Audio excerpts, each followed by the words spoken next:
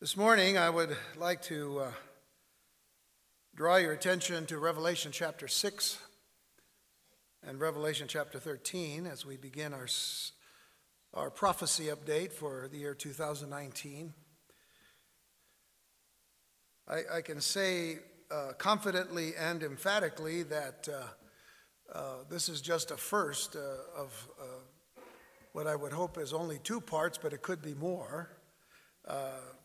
Because so much has happened over the last year, and so much was happening entering into the year 2019 as pertaining to prophetic issues that there really is a lot to talk about. And but I really actually before you turn there, well, no, you're there now. Stay at Revelation. But I was looking at something this morning in the book of Isaiah, and I'm going to read it to you because it just seems to more than ever point out the situation that we find ourselves in as the body of Christ in the year 2019, as we're awaiting the coming of Jesus Christ. And it's a familiar verse, but we oftentimes only read that one verse and not realize that there's some richness to the next couple of verses. And that's Isaiah 5, verse 20. And I'm going to read that one to you, and most of you are familiar with this verse that says, "Woe unto them that call evil good and good evil, that put darkness for light and light for darkness, that put bitter for sweet and sweet for bitter." We see that in our culture and in our society today, but sadly we see that in the church. But now, if you read on, it goes on to say, "Woe unto them that are wise in their own eyes." That's another problem that is not only a spiritual problem, it's also a cultural, systematic, social, and political problem. That woe unto them that are wise in their own eyes and prudent in their own sight. And then it goes on and says, "Woe unto them that are mighty to drink and men of strength to mingle strong drink." And notice this, verse 23, "which justify the wicked for reward." Think about that. "And take away the righteousness of the righteous from him." That's the battle that the church is facing in the year 2019. And if we don't wake up, it's going to swallow up a lot of professing Christians who don't trust in the Word of God as they should. And the reason why we emphasize the teaching of the Word of God as often as we do, and do so and practice that, is because we realize that the Lord has told us from the very beginning that we need to be ready and we need to be discerning as God's people. So in Revelation chapter 6, and I begin with this passage because it kind of sets the stage for what we are seeing happening in our world today. It's not quite there, but it's almost there. It says in Revelation 6, and by the way, let me just kind of put it in chronological perspective, but the book of Revelation begins, of course, in chapters 1, introducing the fact that there's going to be a revelation of Jesus Christ and that there's a blessing that comes to those who read this particular prophecy. But then chapters 2 and 3 deal with the church. There was the letters, 7 letters to the churches in Asia Minor. All of those churches represent some aspect of the church throughout the ages. Up until the last days, when the next to the last church, the Church of Philadelphia, would be the church that is the church of the true believer. And then comes the Laodicean church, which is the lukewarm church, where we are today. Because the majority of what is called the church today is pretty lukewarm. Then you move into chapter 4, which gives us a preview of the rapture of the church, in that John is called up into heaven. And then chapters 4 and 5 deal with heaven. It deals with Jesus being the one who sits at the right hand of the throne of God, who breaks open the seals. That begins now what is going to be called the Day of the Lord, which is what we're studying, by the way. This is a commercial, studying on Wednesday night in the book of Joel. So the theme is the day of the Lord, and we are getting close to it. We need to understand it. So I invite you to come and be with us. But chapter 6 is kind of the prelude to that. And it says, "And I saw when the Lamb opened one of the seals, and I heard as it were the noise of thunder. One of the four beasts saying, 'Come and see.' And I saw, and behold, a white horse. And he that sat on him had a bow, and a crown was given unto him. And he went forth conquering and to conquer. And when he had opened the second seal, I heard the second beast say, 'Come and see.' And there went out another horse that was red. And power was given to him that sat thereon to take peace from the earth, and that they should kill one another. And there was given unto him a great sword. And when he had opened the third seal, I heard the third beast say, 'Come and see.' And I beheld, and lo, a black horse. And he that sat on him had a pair of balances in his hand. And I heard a voice in the midst of the four beasts say, 'A measure of wheat for a penny, and 3 measures of barley for a penny. And see thou hurt not the oil and the wine.' When he had opened the fourth seal, I heard the voice of the fourth beast say, 'Come and see.' And I looked, and behold, a pale horse. And his name that sat on him was Death. And hell, or Hades, followed with him. And power was given unto them over the fourth part of the earth, to kill with sword, and with hunger, and with death, and with the beasts of the earth." To understand a little bit more about the person sitting on the white horse, we read in Revelation 13, verse 5, about the one who was going to be called the beast that we know as the Antichrist.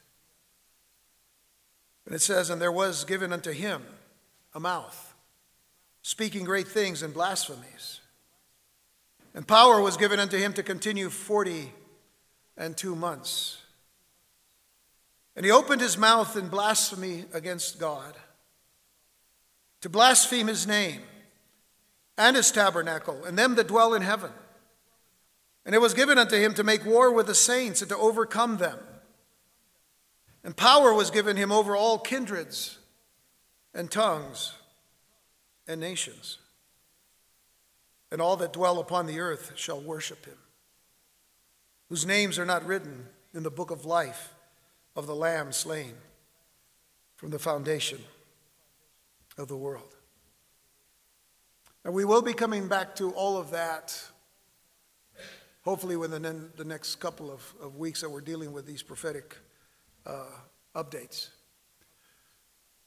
But at the onset of this past Wednesday's study in the prophecy of Joel, I shared a major concern I have with the lack of solid biblical teaching in the Church of Jesus Christ today pertaining to the prophecies of the last days. And I gave a short list of reasons why this is so. And one reason that I gave had to do with the fact that in the latter days, not many people will be expecting Jesus to come. Now, obviously, not many people who are unbelievers will be expecting Jesus to come because they're not looking for Jesus. They don't care about Jesus. They don't know Jesus. That's understood.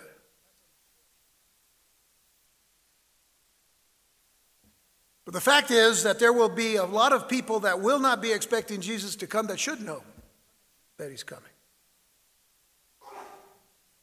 Whether it be at the time of the rapture of the church, before the Great Tribulation period of 7 years, or at his second coming, which is after the 7-year tribulation. They're not expecting Jesus to come. And we know this because the Lord referred to himself as coming as a thief in the night. And it is in Matthew 24 where he refers to that, but he then exhorted his disciples that they were to be ready. He said, "For in such an hour as you think not, the Son of Man cometh." Matthew 24, verse 44. "For in such an hour as you think not, the Son of Man cometh." And there are going to be a lot of professing believers that are going to be caught off guard when Jesus comes. And they're going to wish that they had known what was going on. Because I can tell you right now, the last days is serious business. It's serious business with Jesus. It should be serious business with us. And it should concern us all as believers in our Lord and Savior Jesus Christ, that those who profess some faith in God or in Christ, or call themselves Christians, have very little knowledge, if any, as to his promises to return for his church, what we call the rapture of the church. And I'll speak of that much more later. They have very little knowledge of the conditions of the world as a whole before his return to settle accounts with peoples and kingdoms pertaining to their knowledge and obedience to the Lord Jesus Christ. And let me just interject here that, a lot of people can know a lot about what's going on politically in the world, and you can take sides on it if you want, but that's not what's more important than the things that the Bible says about Jesus' return.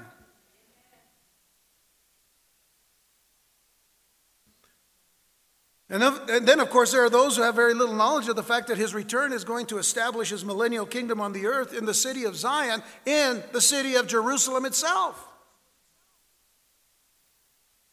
Jerusalem is not a metaphor.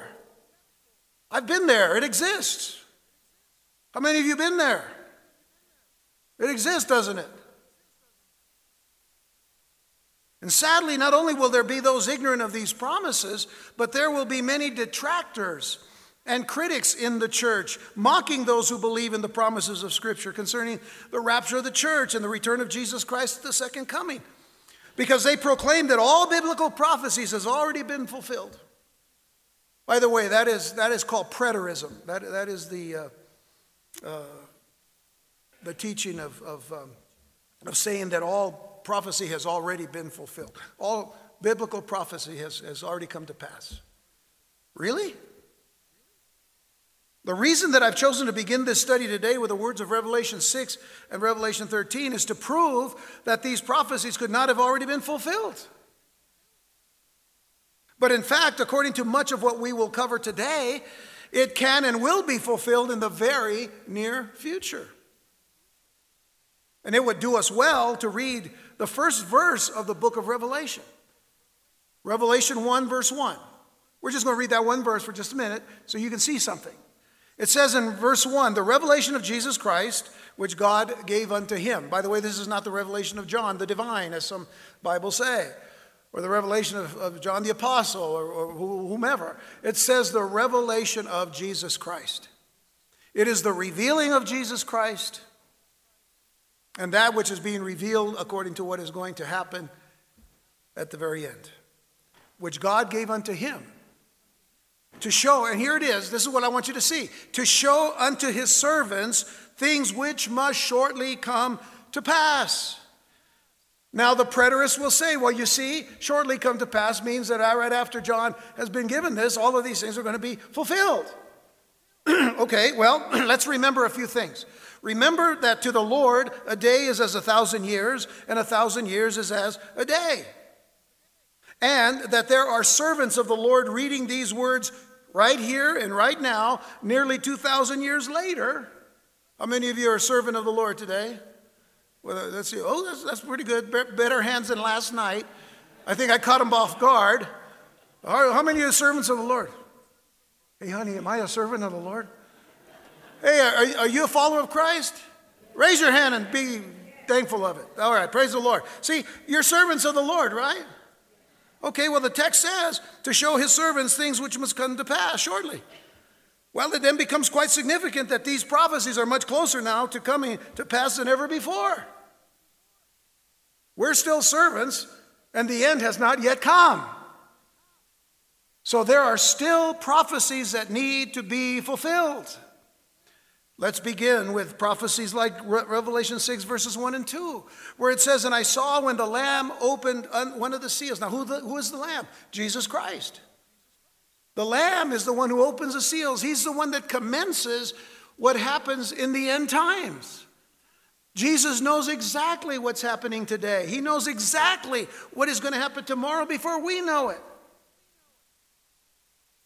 And he says, and I heard, John says, I heard as it were the noise of thunder, one of the four beasts say, come and see. And I saw and behold a white horse. And he that sat on him had a bow.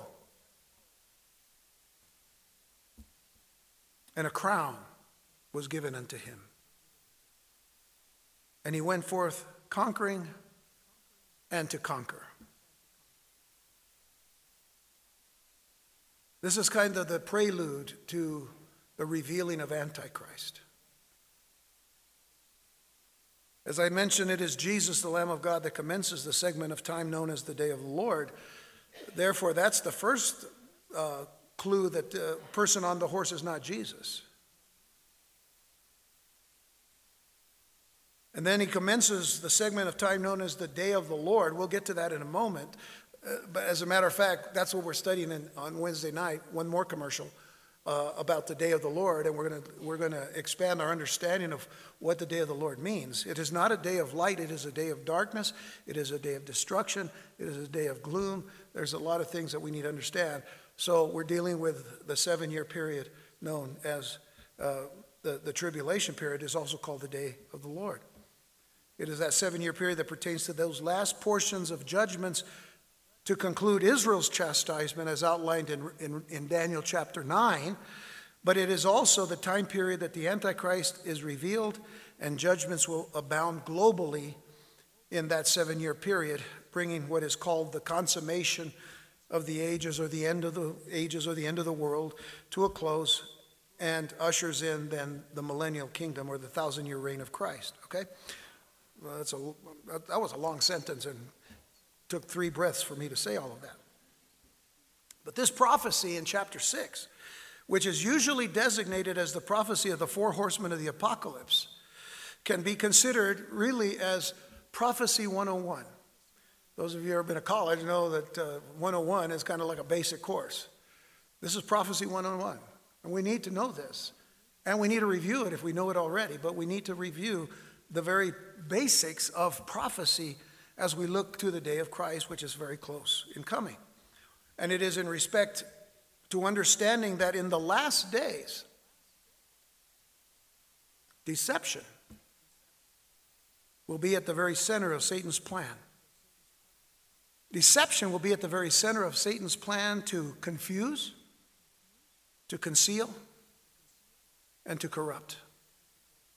That is what Satan is doing right now. Look at how confused our world is. Look at how confused our country is. We talk about the concealment of Satan.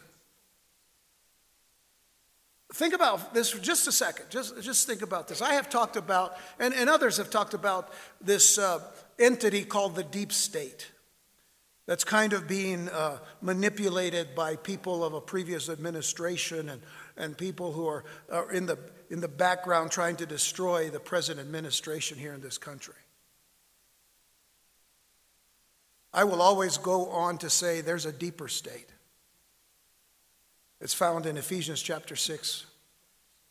For we wrestle not against flesh and blood, but against principalities and powers and rulers of darkness and spiritual wickednesses in high places. Do you know that Satan has accomplished that in the United States? He's gotten us wrestling against flesh and blood, but not against the principalities that are causing all of this. Christians, let's wake up. Let's wake up. Deception is at the core of Satan's plan. Deception is at the inception of this prophecy, in that the white horse is usually associated with, not by many, but there's enough people that consider that the white horse still is associated with a victorious Messiah in Revelation 19. That is far from the truth, folks. Look at the context of where we are. A white horse with a rider on it that has a bow. But what is significant about that? No arrows. You see the symbolism here yet? Well, it's coming. Because the problem that is that the one sitting on the white horse has a bow but no arrow. Simply, that is to symbolize the attainment of peace. White is sometimes a symbol of peace. And so it is the attainment of peace without conflict. In other words, solving the world's problems diplomatically, as it were, with words instead of war. Yet, there's a bow in his hand, a symbol of war. What happens in the next frame? The next frame is a horse that is red, symbolizing war. There's a progression that we need to awaken to. So the white horse has got someone who is going to make covenants with people. Someone that people want to come and to establish peace, because the world is just so insane right now. Everybody's got buttons to press, and when we press the buttons, everything goes boom and blows up.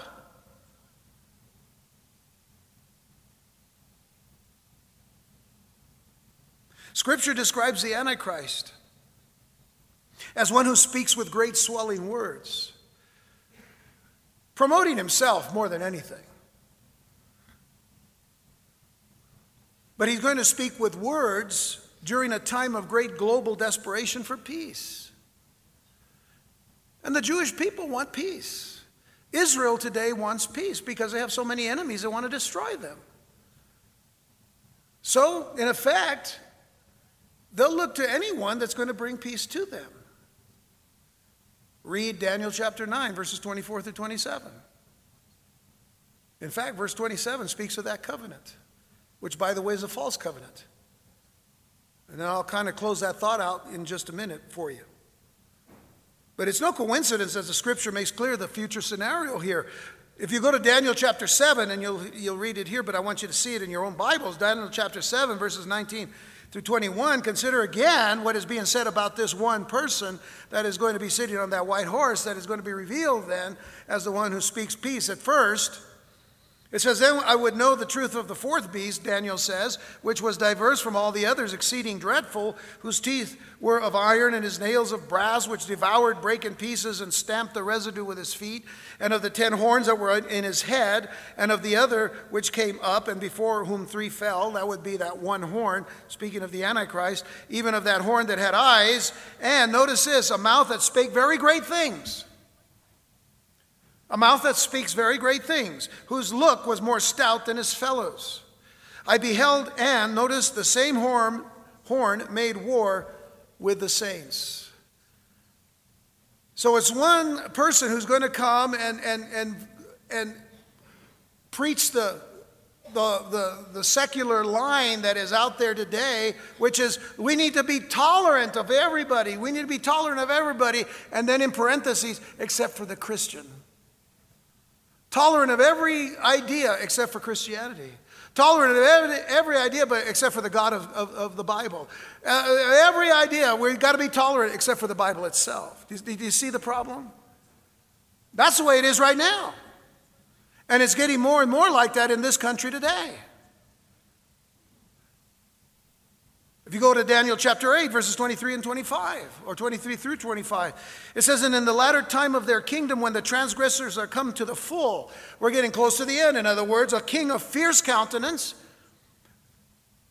one who began with great swelling words, is now one of fierce countenance and understanding dark sentences. That's your deep state and your deeper state. The understanding of dark sentences brings to mind the fact that there are groups such as, that began hundreds and hundreds of years ago, like the Rosicrucians and the Freemasons and all. If you're involved in Masonry or Freemasonry or any of those levels of Masonry, I'd get out. And you should know better. Because they do not honor the God of the Bible, or the God of Abraham, Isaac, and Jacob. They may mention him from time to time. Oh, they do good things, like the Shriners. The Shriners do good things, for kids and all of that. But is that what it's all about? They meet in secret, dark places. They keep secrets. The Bible says we don't keep secrets.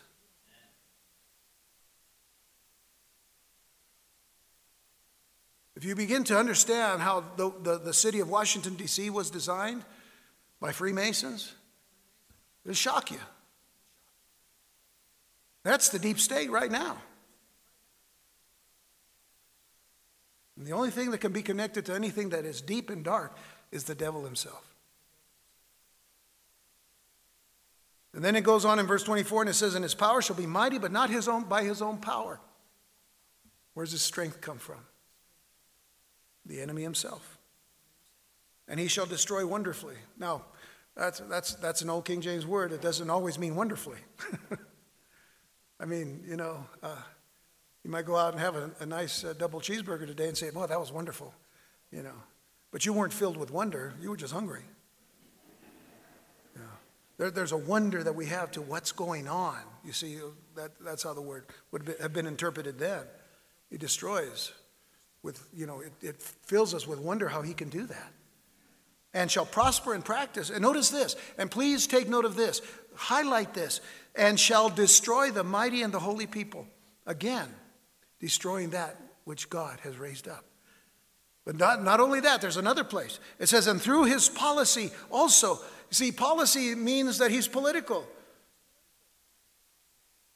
Also, he shall cause craft to prosper in his hand. And he shall magnify himself in his heart. And here's the other part to mark down.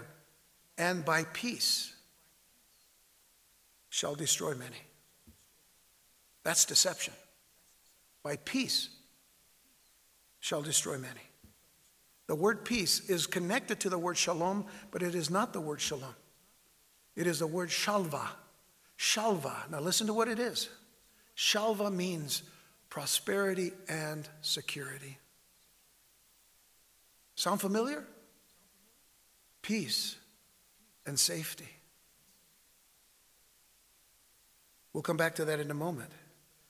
But notice he has become so arrogant that the next phrase, he shall also stand up against the Prince of Princes.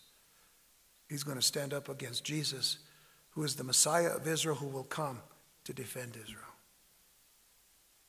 I tell you what, anybody want to go up against the Prince of Princes? Not me. I want to be on his side. I don't want to be against him. But he shall be broken without hand. Now, this issue of peace and safety, go to 1 Thessalonians chapter 5. Okay, we're getting through Prophecy 101 here, so we can get back to our topic. But 1 Thessalonians 5, verses 1 through 3, a classic prophetic passage by the Apostle Paul. But of the times and seasons, brethren, you have no need that I write unto you. See, Paul taught this church. This is a young church. Some people today say, we don't want to teach anybody, anything about prophecy right now. It's too early. Let's teach them about just about the love of God, just about the love of Christ, and being nice to your neighbor, and blah, blah, blah, blah, this and that.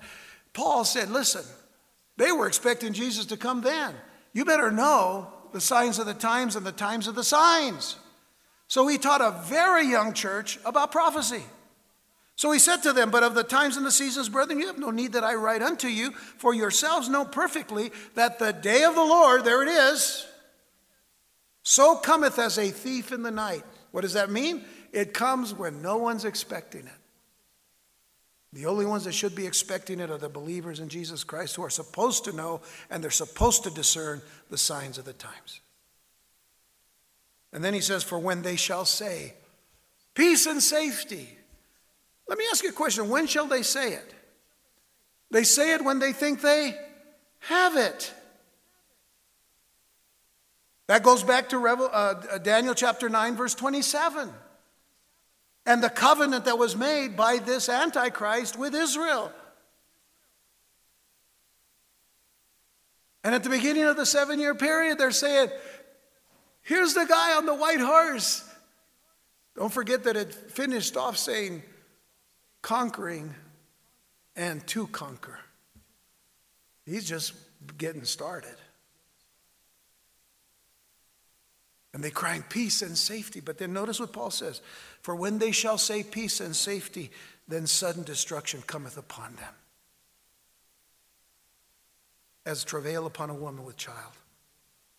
And they shall not escape.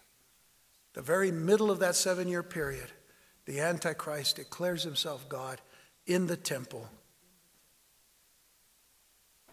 And we know what happens next.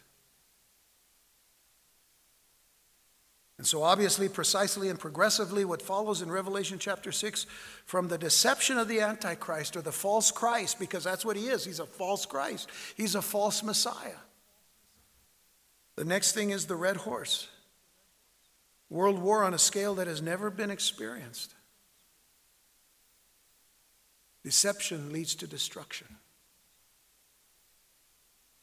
And greater destruction the world has ever seen. Is that possible in our day and time? Yeah. What did I say earlier? Some people got a button. They're going to press a button.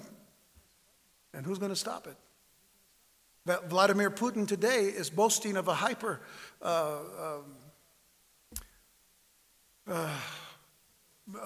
missile. It's one that radar cannot detect. They say they have it already. I should have written down the name of it. It's all right. There's still another week going. Unless the Lord comes today, and then we go home and we're safe. Okay. All right. So the red horse, the world war, brings destruction. The black horse, follow progressively. The black horse, after great destruction and war, famine, pestilence, and economic disaster, while at the very same time, folks, the riches of the elite wealthy remain untouched. So deception leads to destruction, and the destruction leads to depletion. Depleting of all resources for the people that need them, but the rich remain rich. And then from the depletion, of course, comes the pale horse, which means death. And by the way, he's not unaccompanied. He has someone who follows him. It's Hades, death and hell, we're told. Deception, destruction, depletion, and death. And to better grasp the need to understand the events of the last days before the return of Jesus Christ, what we at times will call the day of Christ, which is different from the day of the Lord. The day of Christ is the day that he has spoken of, that he will come. Let not your heart be troubled. You believe in God, believe also in me. He tells his disciples, I will come again and receive you unto myself, that where I am, there you will be also. Paul calls it the snatching away, the harpazo, the snatching away of the church. We have to consider one of the great events that is closely reaching its time of fulfillment, and that is the Ezekiel 38 war. Now, to every serious student of prophecy, this event matters a whole lot, and it should matter to us as well. And just recently, within the last year or so, we actually finished our study in the book of Ezekiel. It was quite a long study, but we spent a good amount of time in Ezekiel 38. And I would encourage you to go back to those on the website. You can go back and hear some of those studies because it's important. I can only give you so much here. But in Ezekiel 38, verses 1 through 6, let me read this, because what we're going to establish now, we just moved to Prophecy 102, moving along. Or maybe it's 201, right? It depends on what school you go to. But whatever it is, Ezekiel 38 verses 1 through 6 is going to now show us the players of this preparation for this particular war that are here on the earth right now. They are named right here. The word of the Lord came unto me, saying, Son of man, set thy face against Gog. Gog is a person, the leader. Some have said, well, Gog quite possibly could be Putin. Well, that's right. It could be Rootin' Tootin' Putin. I said that just to make sure that you all are listening and paying attention. So the Son of Man, he says, set thy face against Gog, the land of Magog. And then the chief prince of Meshech and Tubal. Chief prince, broken down in the Hebrew, is more to say the prince of Rosh, R-O-S-H. Rosh means chief or first. For example, Rosh Hashanah in the Hebrew, of course, is the first, is a new year. That's the Jewish New Year, is Rosh Hashanah. the chief, the first of that year. But here he is the prince of Rosh, of Meshech and Tubal, which are in that particular region and vicinity. And then it says, and prophesy against him. Notice, against him, a person. And say, thus saith the Lord God, behold, I am against thee, O Gog, the chief prince of Meshech and Tubal, or the prince of Rosh, Meshech and Tubal, and I will turn thee back and put hooks into thy jaws. Now, the picture here is very interesting because he's saying the way that you have treated, because back in the days of Ezekiel, when nations would take captive slaves from other countries, they would actually hook them in their jaws and tie them all together, and this is how they marched single file into their captivity, like a big string of fish. And he says, I will turn thee back and put hooks into thy jaws, and I will bring thee forth in all thine army, horses and horsemen, all of them clothed with all sorts of armor, even a great company with bucklers and shields, all of them handling swords. That's all I'm going to do to you. And then he says, Persia, Ethiopia, Libya with them. All of them with shield and helmet. Then he mentions Gomer and all his bands, and the house of Togarmah of the north quarters, and all of his bands, and many people with thee. Did you recognize any of these names? I hope you did. Some of them exist today. The nations in this passage of Scripture, to save us some time, is Russia. Rosh, Meshech, Tubal are considered to be in that region that is north of Israel, of course, and in the areas of what is today modern day Russia. But Russia will be also will be joined along with what is called the stands. You know what the stands are? Uzbekistan, Kyrgyzstan, Turkmenistan, Tajikistan, just to name a few. Those are nations that actually were at one time a part of the Soviet Union. But when Russia went into more of a confederacy, they became independent nations, but they are part of the confederacy still of Russia. So it just doesn't have the Soviet tag on it, but many of them are still the same way. Then there's Persia. We all should know that Persia is modern-day Iran, I-R-A-N, Iran. Enemies of Israel and enemies of the United States. Iran, the leaders of Iran have called the United States the great Satan and Israel the little Satan. That is who Persia is. And then there's Ethiopia, which is more Sudan, but it includes parts of Ethiopia as well. So Sudan and Ethiopia, and then there's Libya, that was once called Put. Libya was the nation that was led by Muammar Gaddafi until his assassination. And then there is Turkey. We know Turkey to be in the region of what is called Gomer and Togarmah, Asia Minor, countries north again of Israel. And all of these countries mentioned here in Ezekiel 38 are all presently allied together. They are all presently allied together. And by the way, that is no coincidence. Because according to, let's go to one source called gulfnews.com, Russia was reportedly moving troops into Libya recently. And as British intelligence informed Prime Minister Theresa May, they told her that Russian President Vladimir Putin wanted to make Libya his new Syria. What does that tell you? Look at the shambles that Syria is in today. We'll talk about Syria more in just a minute.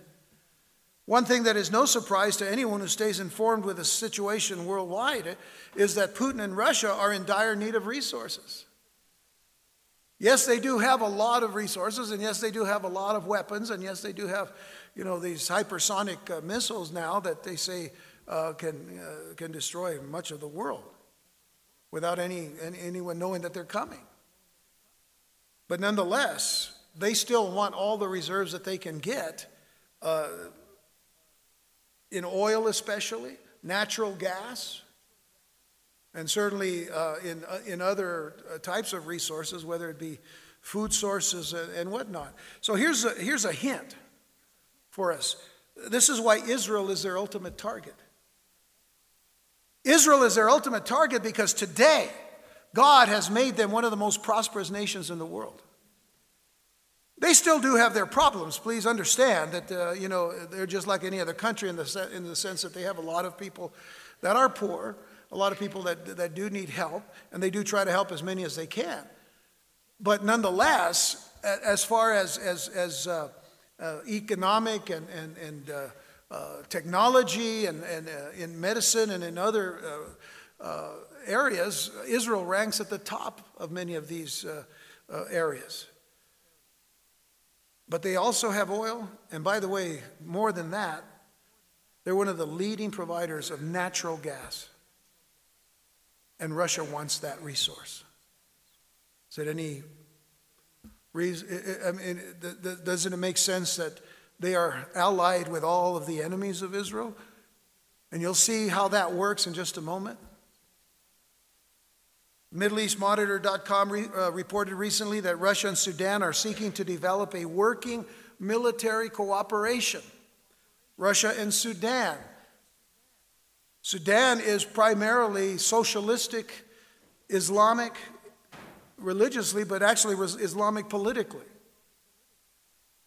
We have a dear friend who's been with us, Wes Bentley, who actually trains the chaplains for the rebel army against the ones that are kind of overseeing the present government right now. And they're in a civil war. It's a great civil war. Many of his chaplains, as well as his soldiers in that rebel army, have been killed. But they've come to Christ, and that's a very important aspect of his ministry. The Sudanese government, headquartered in their capital, Khartoum, desires to enhance Russian investments in their country, and I quote, and here's the reason, especially in the gold, oil, and gas fields, and to use the income to fund the modernization of its army's weapons. So Sudan is going to get a blessing out of it because they say, well, if Russia wants to pay us for gold and for natural gas and for oil, then it'll help us, you see. So one person scratches one back and the other scratches their backs. It's all about back scratching. Now let's turn to Russia and Ethiopia, because these are mentioned here as well in Ezekiel 38. And these two nations have entered into an agreement to develop nuclear energy collaboratively, as reported by allafrica.com. Ethiopia has recently resumed daily flights to Moscow. So we're not enemies anymore, so we'll open up some trade and visits. You guys can come here, we'll go over there, okay? Then I want to take a look at Yemen for now. I was going to mention Yemen as part of this alliance, but it isn't really yet, if at all. But it's an important aspect of what we understand, how we'll understand how Russia has hooks in all of these smaller countries. Because Russia has supported what is called a proxy war that Iran has had with Yemen. Yemen is a little nation right at the very bottom of Saudi Arabia. And Iran has had this war with Yemen by, Russia has supported this particular proxy war. In other words, Iran is really fighting the battle for Russia. That's what a proxy war is. We're kind of involved in it too, and I'll mention that in a moment. But Russia supported this proxy war that Iran has had with Yemen by vetoing a resolution at the United Nations Security Council that would have held Iran accountable for what they're doing in Yemen. For that proxy war, the USA, by the way, supports the Saudi interests in Yemen, while Russia supports Iran. So there's a little bit of proxy there too. But the simple example of a proxy war is that Russia wants what Yemen has in resources. And again, it comes down to the oil and the gas and whatnot. So this is how the connections are made between Russia and Sudan and Ethiopia and Iran. And, by the way, Turkey. Because time doesn't permit us to go into any great detail concerning Turkey, But the next time, we're going to talk a little bit more about it. But as the story goes, Turkey, Russia, and Iran are the major players in what is happening in the Middle East today when you consider the ties to all the conflicts that are taking place in Syria. In Syria. Now, we all know that just a few weeks ago, President Trump had mentioned that we were going to pull out of Syria. Now, we haven't done that yet.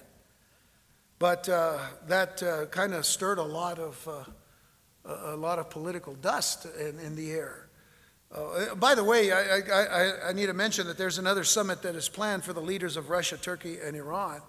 They do this practically every year. So these are buddies. These are nations that, somehow we think, well, we fight ISIS in the Middle East, and Russia's supposed to be on our side, but they're supporting more of all the enemies of Israel as well as enemies of the United States. Iran, as I said, is one of the greater enemies of the United States. But nonetheless, they're buddies, and they'll meet again in early 2019. That is Putin and Erdogan and Rouhani from Iran. But the news of that withdrawal, as I mentioned, has caused some shockwaves politically in our own country especially, but also as this upcoming move affects our support and protection of Israel, the enemy of Iran and Turkey, and especially Russia. Now, some would say, well, they're not quite enemies. They're enemies, but they still do a little talking. I know that Benjamin Netanyahu has had visits to Russia and has met with Putin, but that doesn't mean that just because they talk that they're friends. Turkey, for the longest time, was friendly with Israel, but they're not as friendly anymore. You see, things are changing.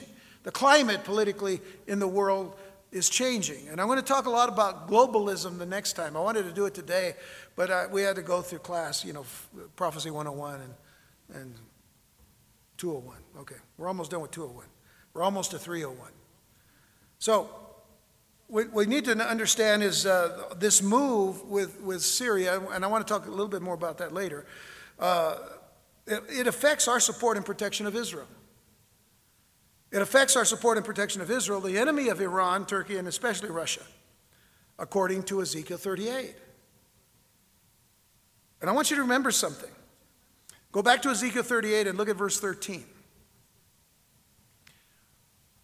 For all that is said about this particular war, that God is going to actually stand with Israel in protection, and it isn't the U.S. that's going to do it. And the reason we know that, and other countries, especially Saudi Arabia, who, by the way, is also having agreements with Israel now. Saudi Arabia, for the longest time, they didn't want to have anything to do with Israel. Now they do, which is interesting, and we're going to see that here. In Ezekiel 38, verse 13, it says, Sheba and Dedan and the merchants of Tarshish, with all the young lions thereof, shall say unto thee, to Gog, art thou come to take a spoil?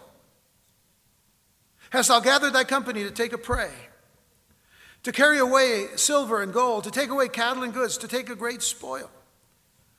These nations are asking Gog, or the leader of this alliance, are you coming to take resources? Are you coming to gather together an enslaved people to become slaves for you? That's what it means to take a prey. Are you coming to carry away silver and gold? Are you coming to conquer and to take away cattle and goods, to take a great spoil? It isn't about the question, it's about who's asking it. Sheba and Dedan represent modern-day Saudi Arabia. The merchants of Tarshish. Tarshish was considered to be the land west in the Mediterranean, which would put it in the area of Spain and Portugal. Tarshish, if they indeed represent Tarshish, would be those who were great explorers in the 13th, 14th, 15th centuries, seaworthy explorers that went out. You remember Christopher Columbus. and discovering the new world. A new world would be made up of the young lions. The merchants of Tarshish would have begun in Great Britain and France.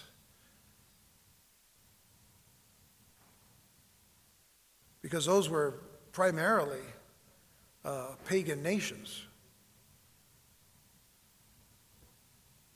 And from Great Britain, of course, came the United States. So what we're seeing here is the possibility that we're seeing the United States of America mentioned not as those protecting Israel, but as those questioning Russia and Iran and Turkey. Are you here to take spoil? And so, did you come to enslave a people? Have you gathered your company to take whatever you can get from them, from Israel? Because that's all they want. I mean, these nations are asking questions but doing nothing to protect and support Israel. It is quite interesting that the Saudis are now in communication with the state of Israel, not as enemies, but as nations seeking to cooperate with each other. But the U.S. has been Israel's staunchest defender, but for how much longer? Now, let me just interject here that this is God's doing. This is the Lord's doing.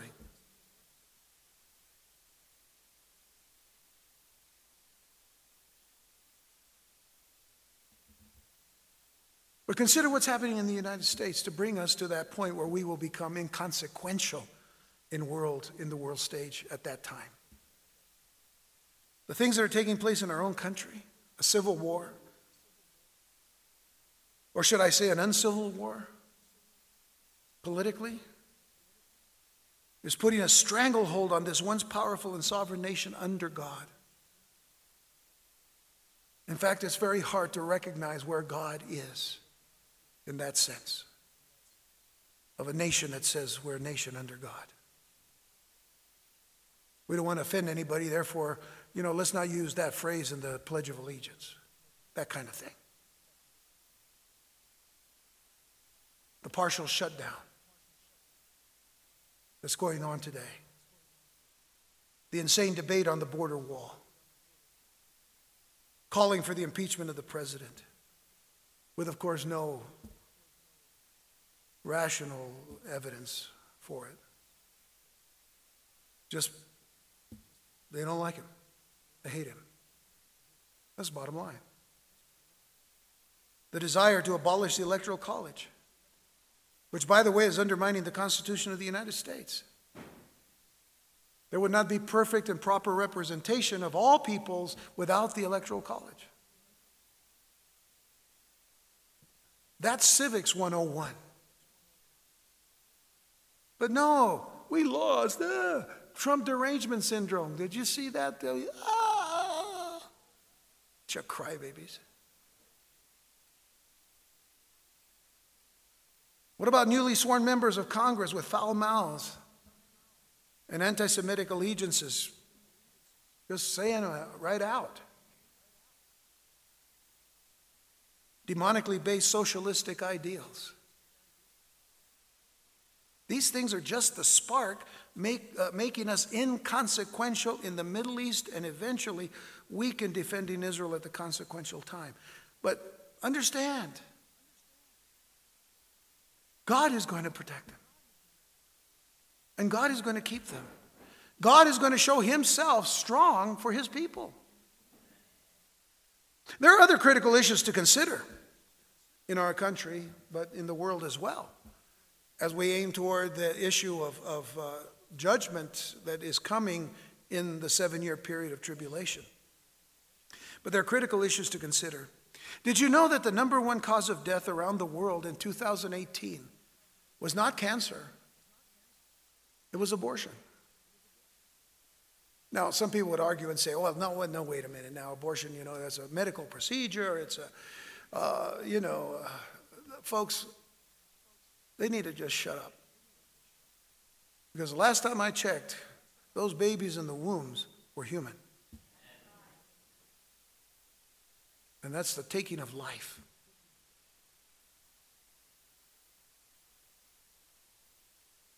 41.9 million deaths were due to abortion. Think about that, 41.9 million deaths. 8.2 million people died of cancer. Look at the comparison. 5 million died from smoking.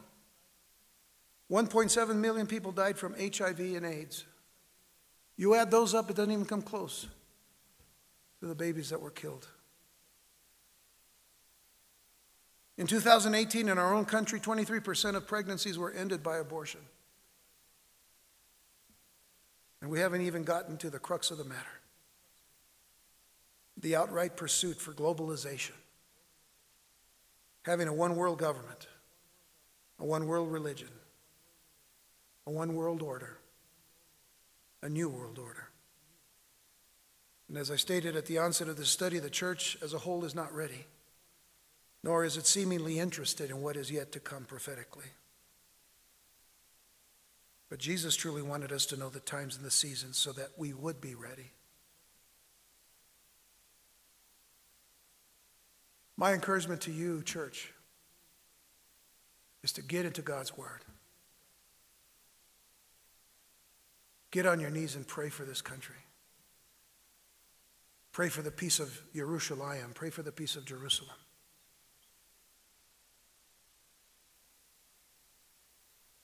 And then live your lives as shining lights of the glory of Christ.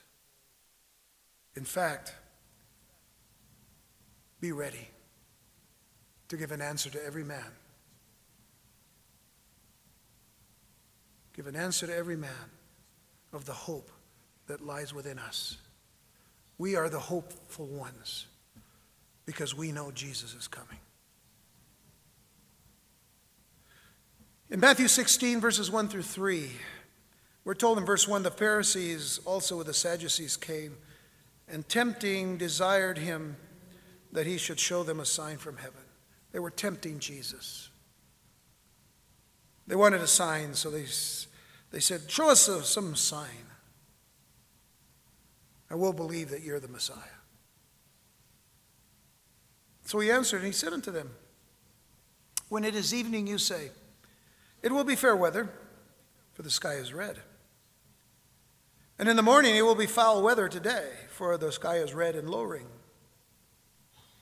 O ye hypocrites, you can discern the face of the sky, but can ye not discern the signs of the times? Now that was to the detractors of Jesus. What about to those who say that they're believers in Jesus Christ today? Can they say that they truly understand the signs of the times and the times of the signs? We should be like the men of Issachar, the children of Issachar. In 1 Chronicles 12, verse 32, it says, and of the children of Issachar, which were men that had understanding of the times. They understood what was going on in the world. They understood what was going on, especially as it pertained to Israel, because it goes on to say, to know what Israel ought to do. The same thing should apply to us in the Church of Jesus Christ. We need to understand the times and to know what the church is supposed to do in these last days before Jesus comes for the church.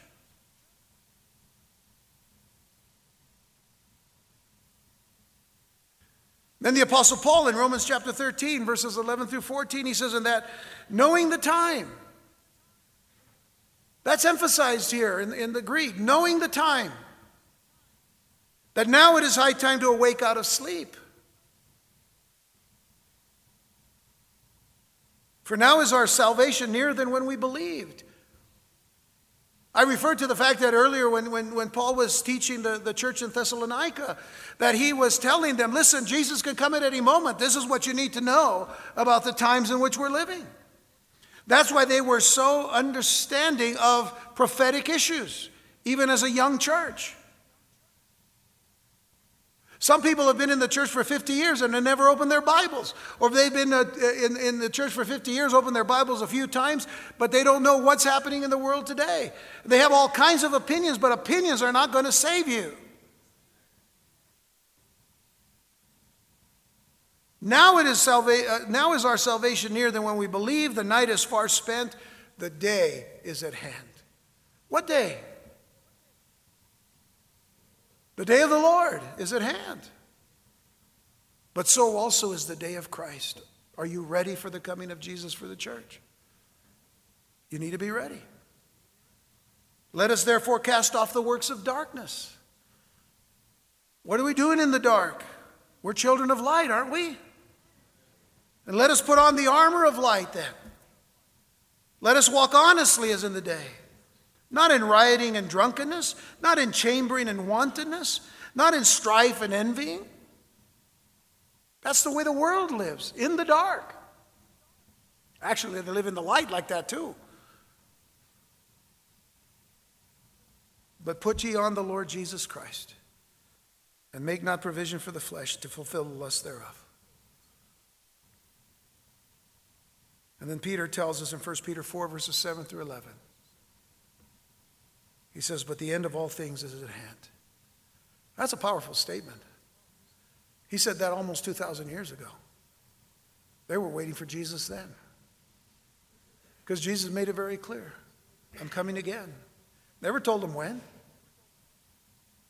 No one knows the day or the hour, but you got to be ready. So the church was ready then. At least they were told to be ready. Are we ready now? I mentioned back on Wednesday that there are churches today that don't want to talk about prophecy because they believe Rick Warren more than they believe Jesus. Rick Warren said that he tried to interpret the fact that when Jesus told his disciples, something to the effect about when they were asking him questions about his return, he said, those things are none of your business. That's how he interpreted it. Those things are none of your business. You want to know something? It is our business. And that comes from Jesus himself when he gives us Matthew 24 that tells us of the end times, Mark 13, and Luke 21. The longest passages that deal with the coming of Jesus Christ. He wants us to know. The end of all things is at hand, Peter said, be ye therefore sober. Serious, in other words. And watchful. Watch unto prayer. And above all things, have fervent charity among yourselves. Let the love of Christ be at the center of your life. For charity shall cover the multitude of sins. Use hospitality one to another without grudging. As every man has received the gift, even so minister the same one to another as good stewards of the manifold grace of God. Keep living the Christian life. Keep living the life of faith. Keep trusting the Lord in every step that you take. As every man has received the gift, even so minister the same one to another as the good stewards of the manifold grace of God. If any man speak, let him speak as the oracles of God. If any man minister, let him do it as of the ability which God giveth. We're not to stop and go up top of a mountain with a white robe on and just say, okay, Jesus, I'm ready. Come and get me. No, we just keep living. If we were to know that Jesus was coming back tomorrow and today he speaks to your heart and tells you, plant a tree for me, what are you going to do? Well, why should I, Lord? I mean, you're coming tomorrow. How about be obedient? He has his reasons for you to plant a tree the day before he comes for you. We don't have to know. We just have to do. And we have to trust because he loves us. So let him do it as of the ability which God give us, that God in all things may be glorified through Jesus Christ, to whom be praise and dominion forever and ever. Amen. Part 1 is over. Part 2 is soon to come. There's a lot to say. There's still a lot to learn.